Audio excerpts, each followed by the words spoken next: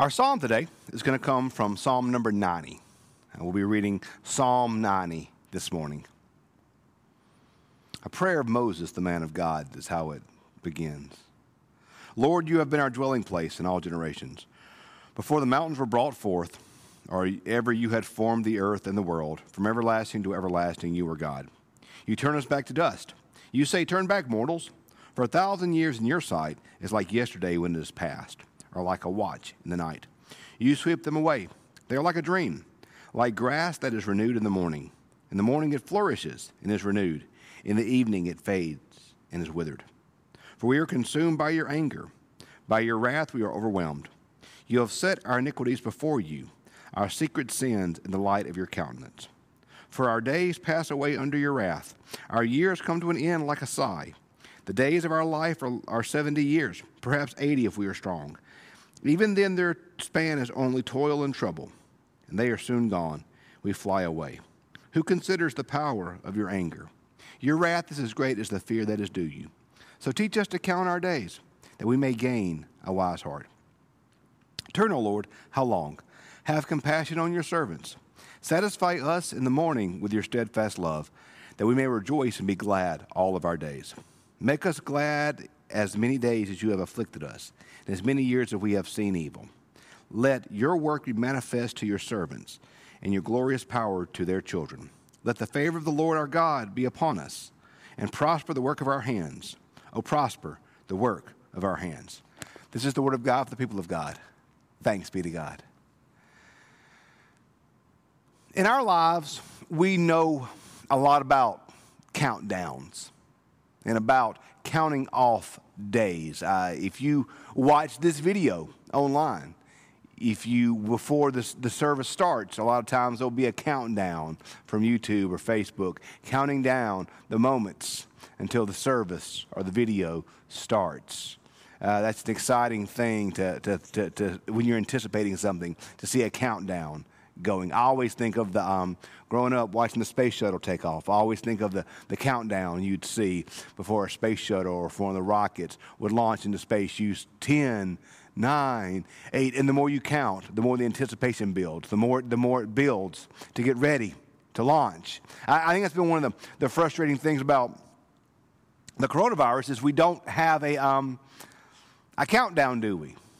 We don't have a definitive end to when this whole thing will go back to normal, whatever normal looks like. So we kind of feel like we're struggling because we don't know what to look forward to. I think the thing about a countdown is it gives you something to look forward to. I don't know if you're like me, you may have noticed this year, out of the blue, we started getting Christmas catalogs. If you're my age or a little bit older, you're going to remember the old Sears wish book. Boy, what a joy it was to get that Sears wish book, to look through all the pages of the catalog and mark what you wanted. Boy, those are the days when you could break that bad boy out and enjoy that. But it gave you something to look forward to. You knew, oh, the wish book's here. That means Christmas is coming. And so you might have the countdown to Christmas. Many of you teachers have your countdown to summer break right now, don't you? I have a friend of mine who is not much older than me, but he has an app on his phone that is a countdown till his retirement. We're used to counting down, aren't we? We count down the days when you were a kid to summer vacation, or you count down the days till Christmas gets here. The old saying, it's slow as Christmas, because it seems like it moves so slow when you're anticipating it. I've been doing some marriage counseling with some of our members here, and the countdown to the wedding is on. And, every day you get closer, you're supposed to mark this off now and this off now until you finally get to the point that the wedding's here. We're used to countdowns. It's a constant thing. Countdown to how many years till I'm old enough to drive? How many years till I'm old enough to graduate from high school? How many days till college starts? Or how many days till I graduate from college? How many days until I can get that job? How many days till the baby's born? How many days until I retire? How many days till the house is paid off? We all are familiar with this concept of countdowns. Counting the days. This is an interesting psalm that we read from. And the first thing I read to you this morning was not actually a verse of the psalm. Many of the psalms will have descriptions at the beginning of the psalm that aren't really part of it. This psalm had to it, the description it had was this. It said, a prayer of Moses, the man of God. I don't know if you're like me, maybe you aren't, but I don't associate Moses with the Psalms. I tend to associate David with the Psalms. I think of David a lot when it comes to the Psalm. But Moses, the Psalms aren't the book of the Bible. It isn't the literature that I associate most with Moses. I tend to think of Moses with the first 5 books of the Bible, which are often called the books of Moses. So I tend to, when I think about Moses, my example of Moses tends to be the lawgiver. Moses going up on Mount Sinai and receiving the law. That's kind of where my mind drifts to with Moses. But it's interesting. The book of Psalms, as we've talked about, the Psalms are the hymnal of Israel. This was the collection of hymns that they would sing. They would sing the Psalms as they went about their life. They would sing the Psalms in worship.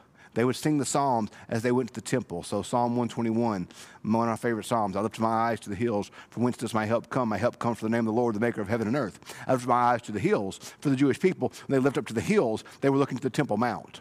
So I lifted my eyes to the temple, where the glory of God resides. From thence does my help come. My help comes from the name of the Lord. So that was a psalm of praise and anticipation for God's salvation and God's life in the midst of life in general. That was a psalm looking to God and to his favor and to his life. That's what the psalms were. So we associate them with David because we see David so often in the scriptures leading worship. We think of how David loved to worship. He loved to lead others in worship. David wanted to build the temple. We see that as a constant part of David's life and what we associate with David. But if you look at Moses, you know what you see? Moses also led worship a lot, didn't he?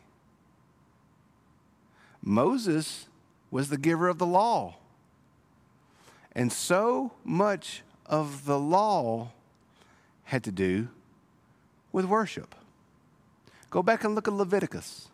And you're going to see a lot of verses there about how the crops are planted and how all this stuff works out. Sure. But if you look at Leviticus, you're going to see a whole lot of verses there and a whole lot of passages there that are about telling the people how to worship. So if you study the life of Moses, you're going to see that Moses actually led the people in worship and was part of the formation of worship for the Jewish people, probably more so than anyone in the Old Testament. We don't always associate Moses with worship. But yet when we look at Moses, we see that worship was a constant part of what he did. So for me, it's interesting when I read this psalm. Psalms to me have a verse or passage that are the heart of what they are. And for me, when I read Psalm 90, let me tell you the verse I think that's the very heart of this psalm. That's verse 12. So teach us to count our days, that we may gain a wise heart. You see in this psalm an understanding of how brief human life is. You see references to 1,000 years or like yesterday and how our lives are filled with this and then they're gone. So remember, Moses wrote this. Moses wrote this, and something that you see in Moses' life is that Moses knew the concept of waiting. Moses waited in the desert for those many years after he left Egypt. Moses went and led the people out of slavery. They began the Exodus.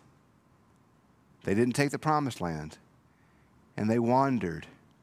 And they waited for 40 years in the wilderness. Moses had counted a lot of days. And Moses had waited for a long time. Something else that Moses experienced and that Moses knew was the concept of losing those he loved. If you remember in Numbers, when the people fail to enter into the promised land, and God pronounces judgment, and God tells the Israelites that generation that left Egypt, that generation, they would not enter into the promised land, but it would be their children. So all that generation that left Egypt, all that generation, they died in the wilderness. And you know who these people were who died in the wilderness? They were Moses' friends. They were his judges. They were his council. They were his priest. They led with Moses. Moses lost every one of his friends. He lost everyone that he was close to, even his brother and sister. They all died in the wilderness where Moses himself died. So Moses, throughout his life, understood the reality of waiting. He knew what it meant to wait. He knew what it was to mark the days. But he also knew what it was like to suffer loss, to suffer pain, to understand the brevity of life. So thus, hear again what Moses said. Then I'm going to start with verse 9.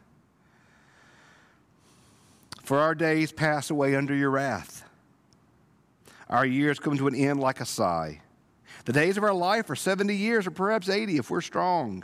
Even then their span is only toil and trouble, and soon they're gone and we'll fly away. By the way, that's the verse that I'll fly away comes from. Think about this. These lives pass away under your wrath. They've been wandering in the desert for all these years. Who considers the power of your anger? They've seen the judgment. Your wrath is as great as the fear that is due you. You can tell Moses has been pondering the judgment the people faced. So teach us to count our days, that we may gain a wise heart. Teach us to number our days. Teach us to reflect upon these things. Teach us to understand these things. I think there's two reasons to me why counting our days, by numbering our days, is an important thing. First, it teaches us to reserve our passions, if you will. Because on one hand, you see, well, to number our days. We have many days to live. We have many days to serve. We have many days to be faithful. There's a lot of things to focus on. I was thinking a lot. You may have seen the old there's a meme I've seen on Facebook where it said, if you could go back and tell your younger self one thing, what would you go back and tell them? And I think a lot about that. And if I could go back and tell 25-year-old Andy, a 30-year-old Andy, or 35-year-old Andy something, I would tell him, I would go back and tell him, hey, just chill out. Just calm down. Life is short. Don't make everything a big deal. Understand what's really worthy of your passions. Understand what's really worthy of your energy. Understand what really matters. I spent so much time when I was younger focusing my time and my energy on things that, frankly, weren't really that important. I spent a lot of blood, sweat, and tears on things that I look back now and thought, golly, why did I care so much about that? Why was that so important? When it didn't help my family. It didn't even help my church. It was just mindless energy that I wasted. When I could have been using my passion, using my energy for something that matters. Y'all, there are things to be passionate about. I'm not calling for dispassion. I'm not calling for a milquetoast life. I'm calling for a life full of passion, because life is short. Life is fleeting. Life does not last forever. So there are things in our life that we should be passionate about. But choose the right things. I think about something Dr. Bryant used to always say in seminary. He'd always say, there are 3 crosses at Calvary, but only one was worth dying on. He said, there needs to be some crosses you're willing to die on. Some things, as a pastor, you're willing to get moved over. But the toilet paper is not one of them.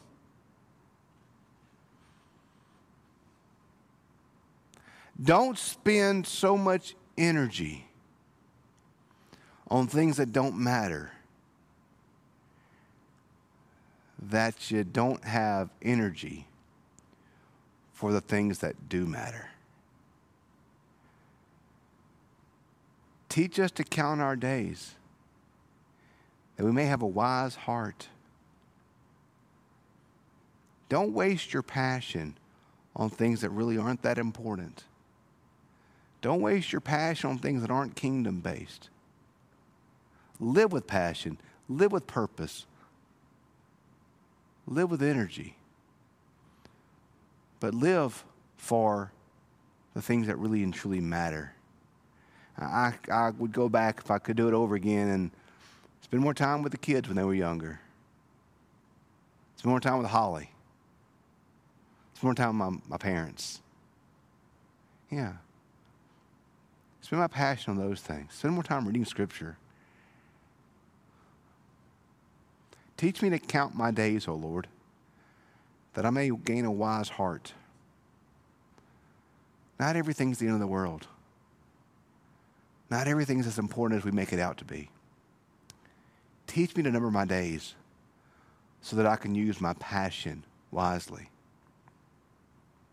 But secondarily, when we number our days, I think what we learn then is we learn to see our life in the span of eternity. I think sometimes we spend so much energy. This is kind of like passion, but not really. I think the things that we worry about, the things that we're anxious about, the things that we're fretting about. Let me ask you a question. How important will that thing be tomorrow or the next day?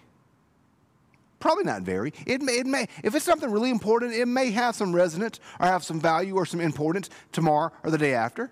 It very well may. Let me ask you this. How much will that thing that you're worried about matter in the light of eternity? Matter in the light of God's kingdom? Matter in the thousands of years that are just a blink of an eye in eternity? When we understand the scope of eternity, when we understand the scope of God's dimension, we understand that our lives are fleeting and are not all that long in the grand scheme of eternity. We understand that even the things that worry us now aren't a big deal in the light of eternity. Even coronavirus, as big as a deal as it is, as much as it's been a life-changing thing, as much as it's affected us, it's going to be fine soon. But think about how brief this has been in the light of eternity. It feels like forever. At least it does to me. It may like that to you. But even this in the light of eternity is not that long. When we number our days, we understand that this moment is precious, but this moment is fleeting. And the things that rob our joy, the things that rob our peace, the things that rob our life, the things that mess with us, the things that destroy us, the things that steal from us. These things in the light of eternity are not that big a deal. When we number our days, when we understand our span and the scope of eternity, we understand that these things that keep us up at night, they really aren't that important. And when we understand that, when we have that wise heart, then we understand what really matters. The fight you're having with your spouse about money's not a big deal. But your spouse is. The fight that you have about your parents, about something that you feel like so very important, isn't a big deal. But your relationship with your parents is. The fight that you have with your friend about something trivial, that you hadn't spoken to him in a month, isn't that important? But your friendship is. When we have a wise heart, we're able to discern what really matters. And we're able to live our life in light of that. So don't waste your passion on things that truly aren't that important. And understand that the things that we worry about in life are just fragments in the light of eternity. But live your life for what truly matters. Live your life for what truly matters. This past week was Veterans Day. Our veterans have lived their lives for what truly matters. And they have made tremendous sacrifices of their time, of their efforts, of their very lives, for which we're thankful for. In our 11 o'clock service, we're going to have one of our confirmands join the church and receive baptism. He's making this decision to live his life for something truly worthwhile, that truly matters. Each of us in our lives, we have things that truly matter. We need to count our days, number our days, understand the briefness of this moment, and live for what truly matters. In your life right now, friends, what is in your life that matters? What is in your life that is truly important? Are you using this time that God has given you for that? Are you being like I was when I was younger, living so passionately for stuff that doesn't matter that I missed what did matter? When we understand the span of our days in the light of eternity, we understand what really matters.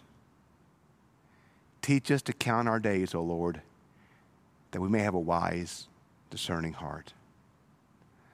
May our loving and gracious God give us the wisdom to know how to best live each precious moment to the fullest. Let's pray. Father God, thank you for your gift of life, your gift of discernment, your gift of grace. Father God, help us to live fully today and each day. Give us your grace to discern how we should live, what we should do, where our energy should go. Give us your grace that we may be faithful. Give us your wisdom. We love you. We ask this in Jesus' sweet and holy name. Amen.